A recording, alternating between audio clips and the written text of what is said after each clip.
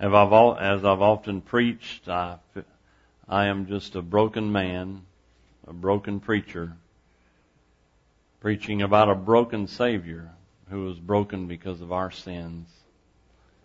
And that gospel, He shed His blood for you and I. Let's stand for the reading of God's holy word. We're just going to read just the very beginning of this story. We're not going to read all of this. And just a very simple passage in the book of Luke, a very famous story. I alluded to this last fall, and I was talking about up or down when you die, and it was just an amazing experience that I'll reference to, and that's when Jacob Baker got saved, and here a while back. It was just a neat time. I appreciate him and his courage, and he made a beeline for Calvary, and he asked Jesus to save him. That was neat, and I was glad I was able to be a small part of that. Luke 16, verse 19. There was a certain rich man, which was clothed in purple and fine linen, and fared sumptuously every day. Father, I thank you for your holy word, and I thank you for answered prayer. I pray that no matter what our status in life, that we would turn to you before it's everlasting too late. In Jesus' name, amen. You may be seated. Thank you for standing, for honoring God's holy word. As I put in the bulletin, as you see there, liberalism, socialism, and I called it, even though my spell check didn't think it was a word, but there is a word called crazyism. And I just made it up, but it's got to be a word because that's what's going on today in today's country.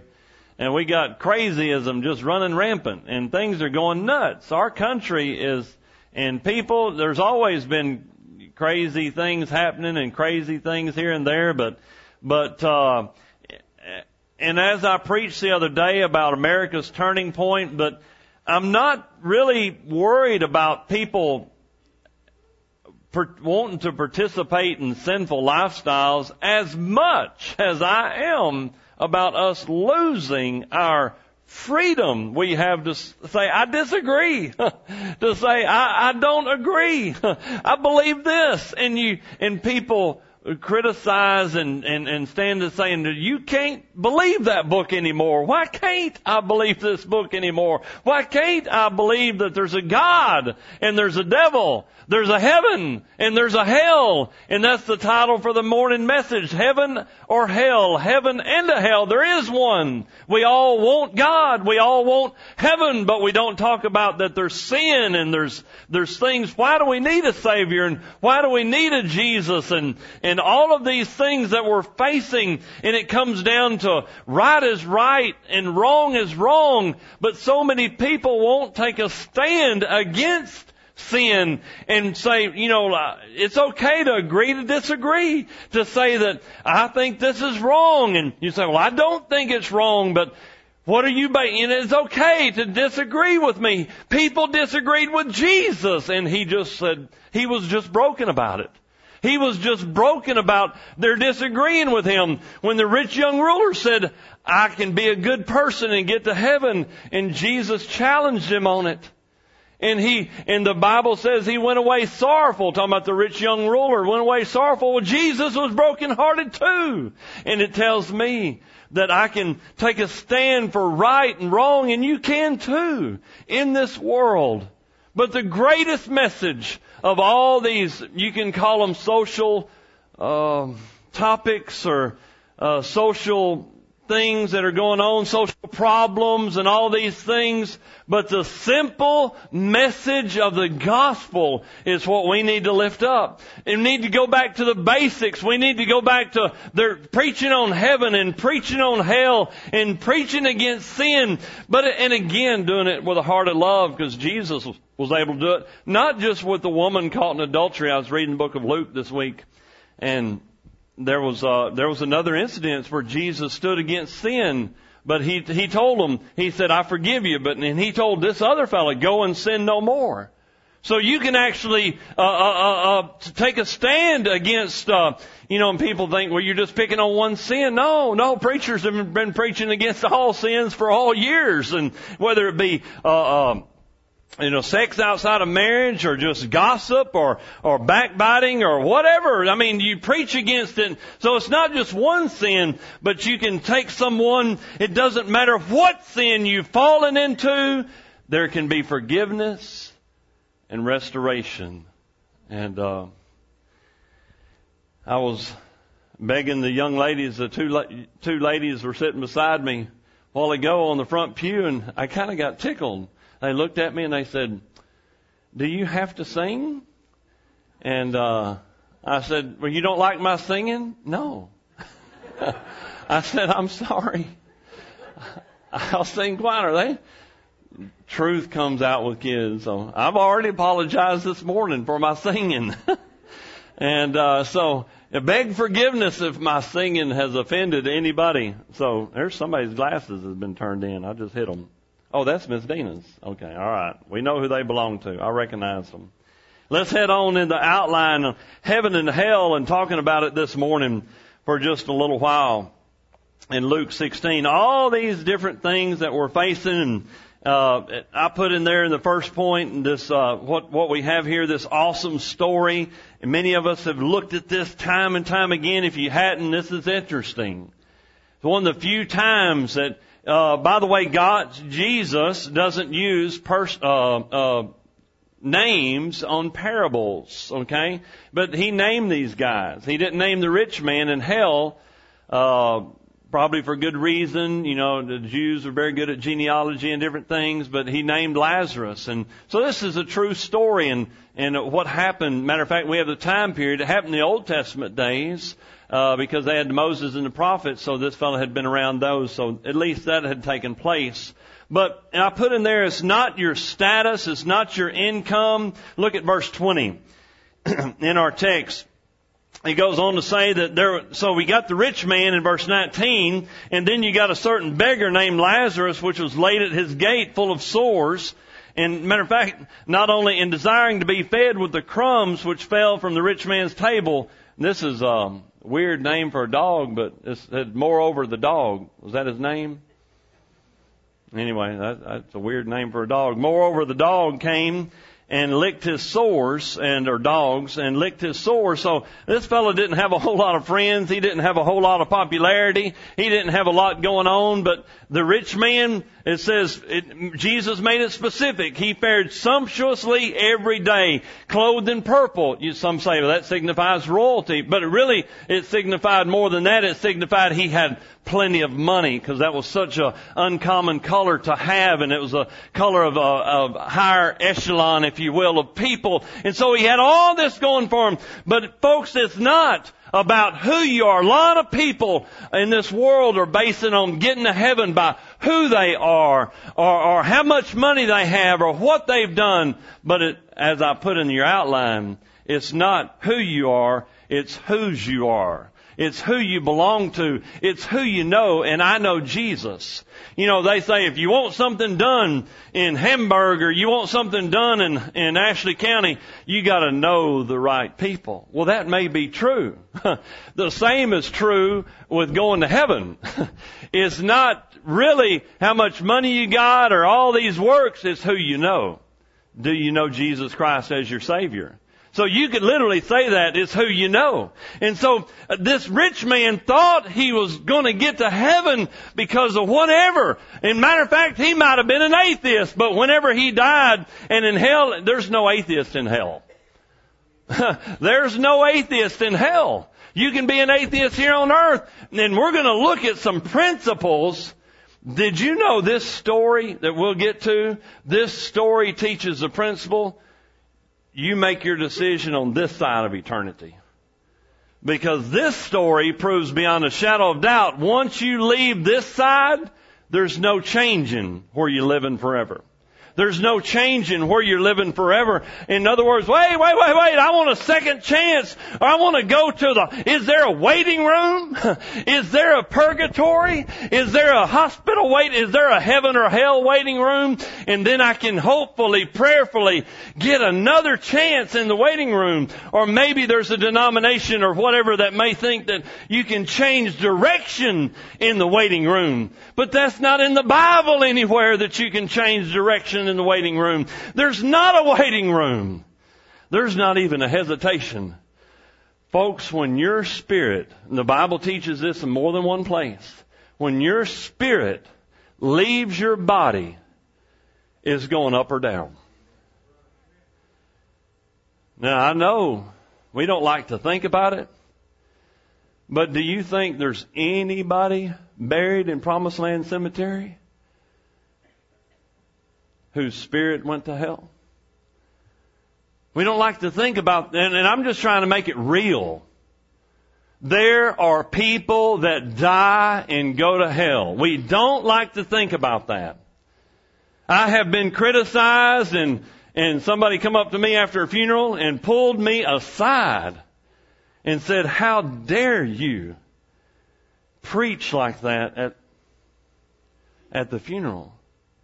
I said, of all places, I need to preach like that at a funeral. And of course it was somebody, it was a family member, but they weren't really plugged into church anywhere. And that's only happened 3 times in 30 years. It doesn't happen that often, but it's happened. People think, how dare you preach on heaven and hell and getting right and getting saved at a funeral? What, you just want me to brag on the person? Okay. But you need to ask somebody else to preach the funeral. If you don't want Jesus lifted up at your funeral, then don't ask me to preach your funeral. Okay? Because I'm going to lift up Jesus Christ and knowing Him as Savior, and you better, and there's a heaven, there's a hell, and we got to talk about it. And so it's not your income, it's even not your friends. Look at on the next part. Up or down when you die. Of course, I did not come up with that phrase. I've shared with y'all where I got that phrase. He's gone on to be with the Lord. He passed away in 1994, I think. And that's Brother Roy Chapman, and who grew up in this area. And I'll never forget sitting in his evangelism class in 1986. He said, the other day I got on the hospital elevator to see my church member, and people got in there with me. And it's something whenever you get in an elevator of 7 other people and the preacher's holding the button, and he says, up or down when you die. And they're looking at him like, who did we just get on the elevator? We need to get off this elevator. Where's this elevator going? Is this a special elevator? I don't know about being on this elevator, folks. That's a real question. Up or down when you die. Both of these men died. Both of them definitely had 2 totally different lives, didn't they? They had 2 totally different lives, and now they're dying. They both died. Death, all it means is separation. And so they had 2 totally different deaths. Look at it, verse 22. Look at it. It says, and it came to pass, the beggar died and was carried by the angels into Abraham's bosom. I think that still happens. I still think God sends an escort. And it's in the Bible. It backs it up. It talks about angels watching over us in some other places. Remember, angels are just servants of God. That's all they are. And at one point in time, God allowed some of them to have a little rebellion. But that was then. That's another sermon, another topic. But I still think probably this still happens. I can't prove it. I'm just going to believe it. Okay? All right. In verse 23, he died, and then the rich man died at the end of 22 and was buried. And in hell he lift up his eyes, being in torments, and seeth Abraham afar off and Lazarus in his bosom. And so just looking at that, these deaths, these 2 different deaths that happen, you've got a lot of stuff happening. And now they're still alive. They're going to live. You're going to live somewhere forever. Somewhere. They can still think. They can still make decisions. In other words, in the very first thing that we see with this rich man, he's still selfish. Did you know most people, if you stay selfish, you never get saved? Now, I've shared with you about my selfishness, especially when I first got married. I didn't think about it. I'd been a bachelor for 3 years. Got married and first several years, and I've told y'all, an easy illustration, when I walk into Walmart, I'm thinking what I need. When Karen walks into Walmart, she's thinking, what does Michael and the kids need? Wired totally different. Totally different. It's my natural inclination. This guy, he's still thinking about himself. He died, and in hell he's lifted up his eyes, being in torments, which tells me a lot about hell. It tells me you can think, you can decide things, even though decisions are limited. He's still selfish. He's still thirsty. By the way, we see that not only in heaven and hell, but you're known by your names. He called them by his names. Now, the Bible does say we get a new name later on after all the rewards are handed out. But again, neat point. But they knew him by name. They called him by name. He was still thirsty. He's feeling. He's thinking. Do you still have vision? Yeah, he's seeing. He's hearing. He's talking. He has a tongue. And cool my tongue. All right. So he has all of these things. You can speak. You can remember.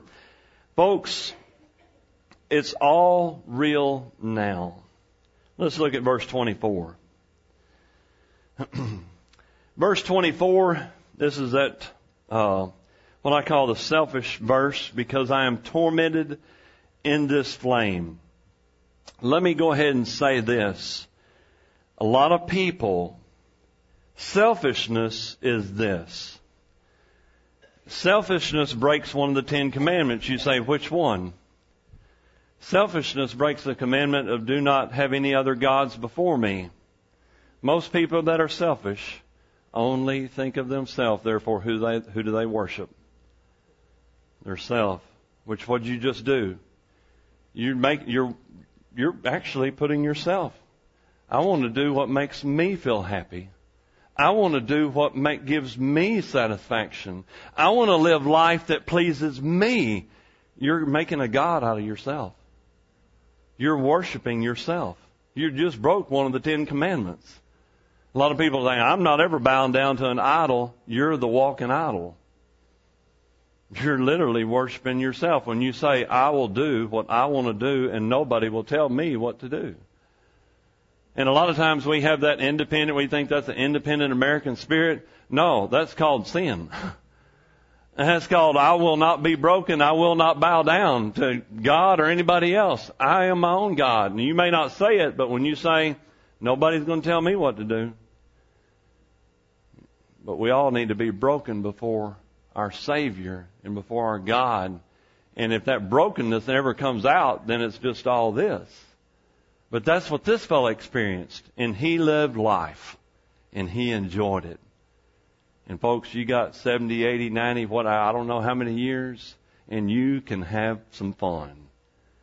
But it's about that long, isn't it?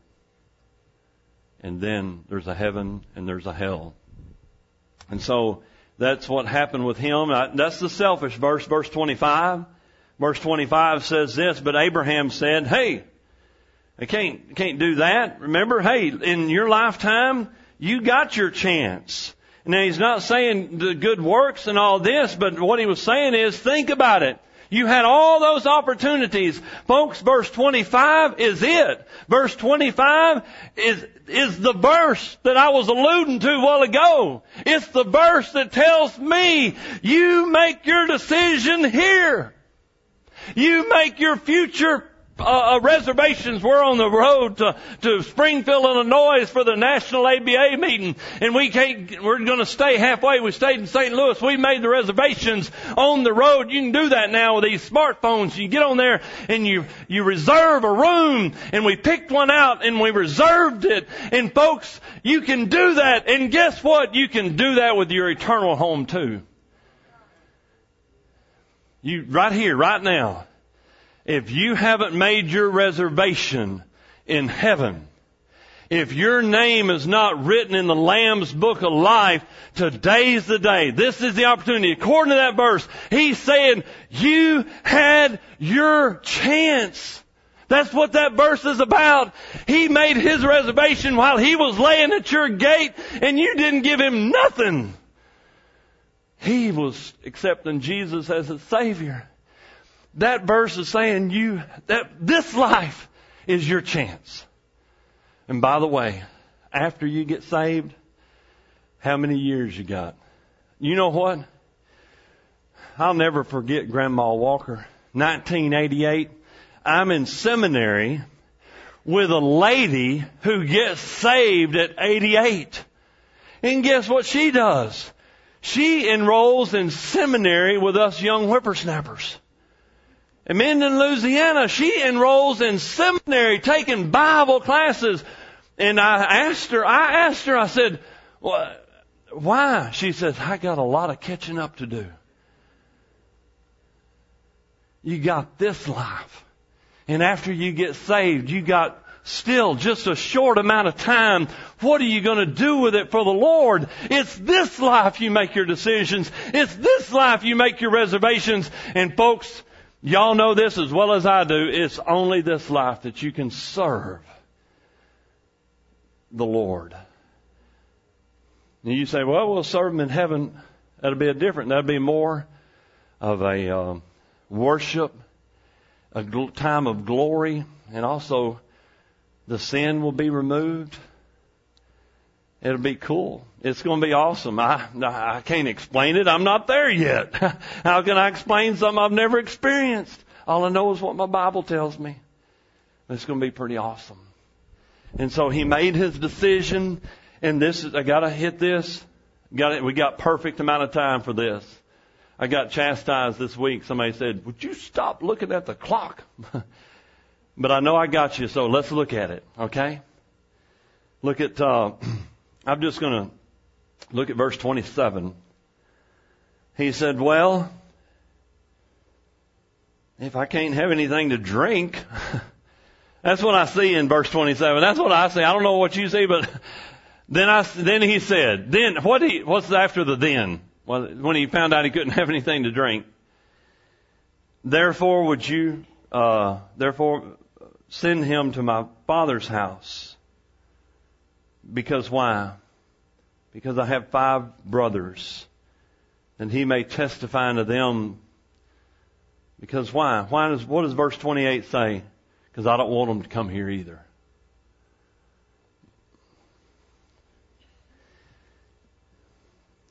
If you could grit your teeth,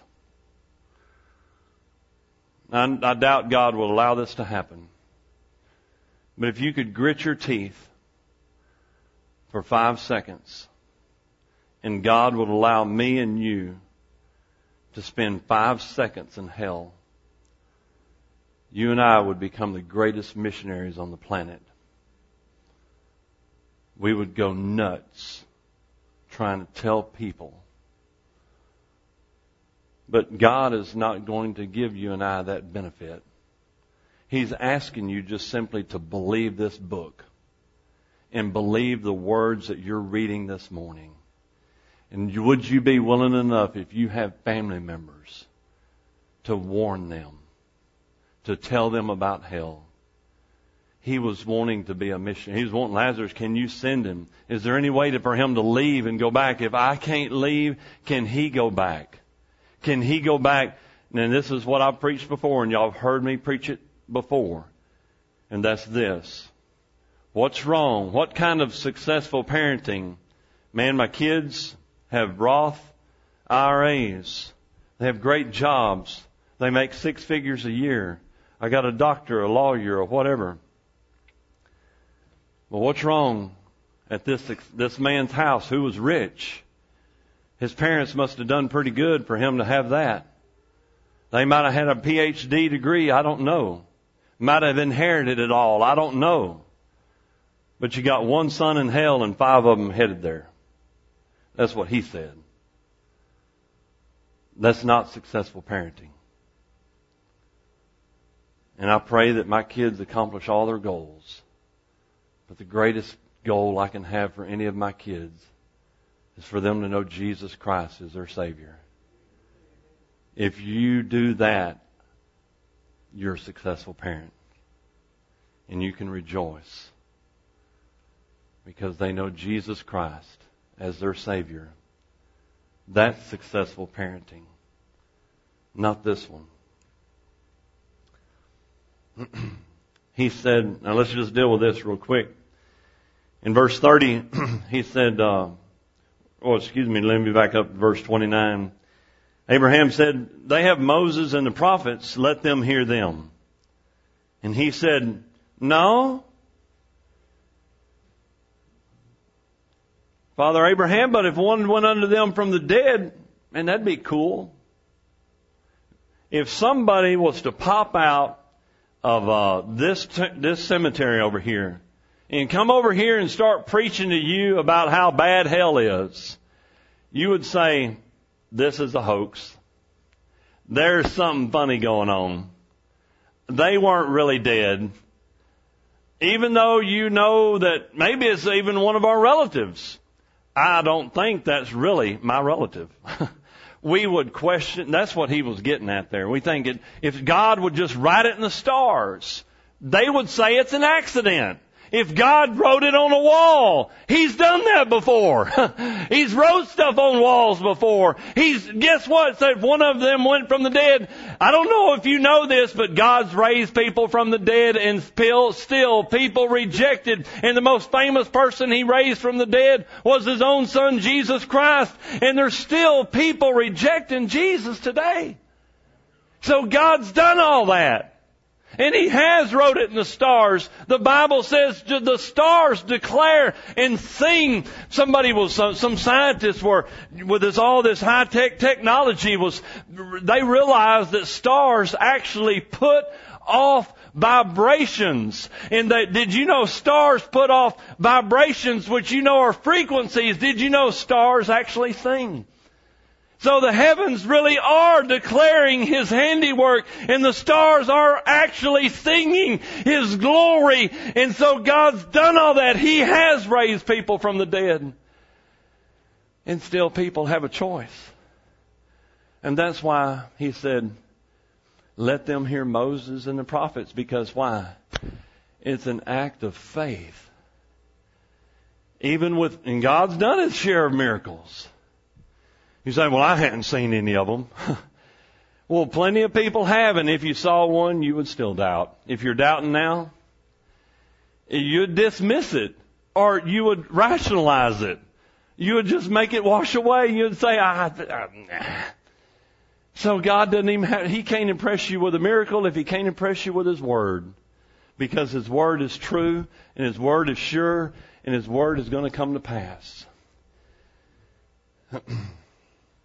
If they hear not Moses and the prophets, neither will they be persuaded, though one rose from the dead. As we prepare for a hymn of invitation, let me tell you about the one that God raised from the dead. His name is Jesus.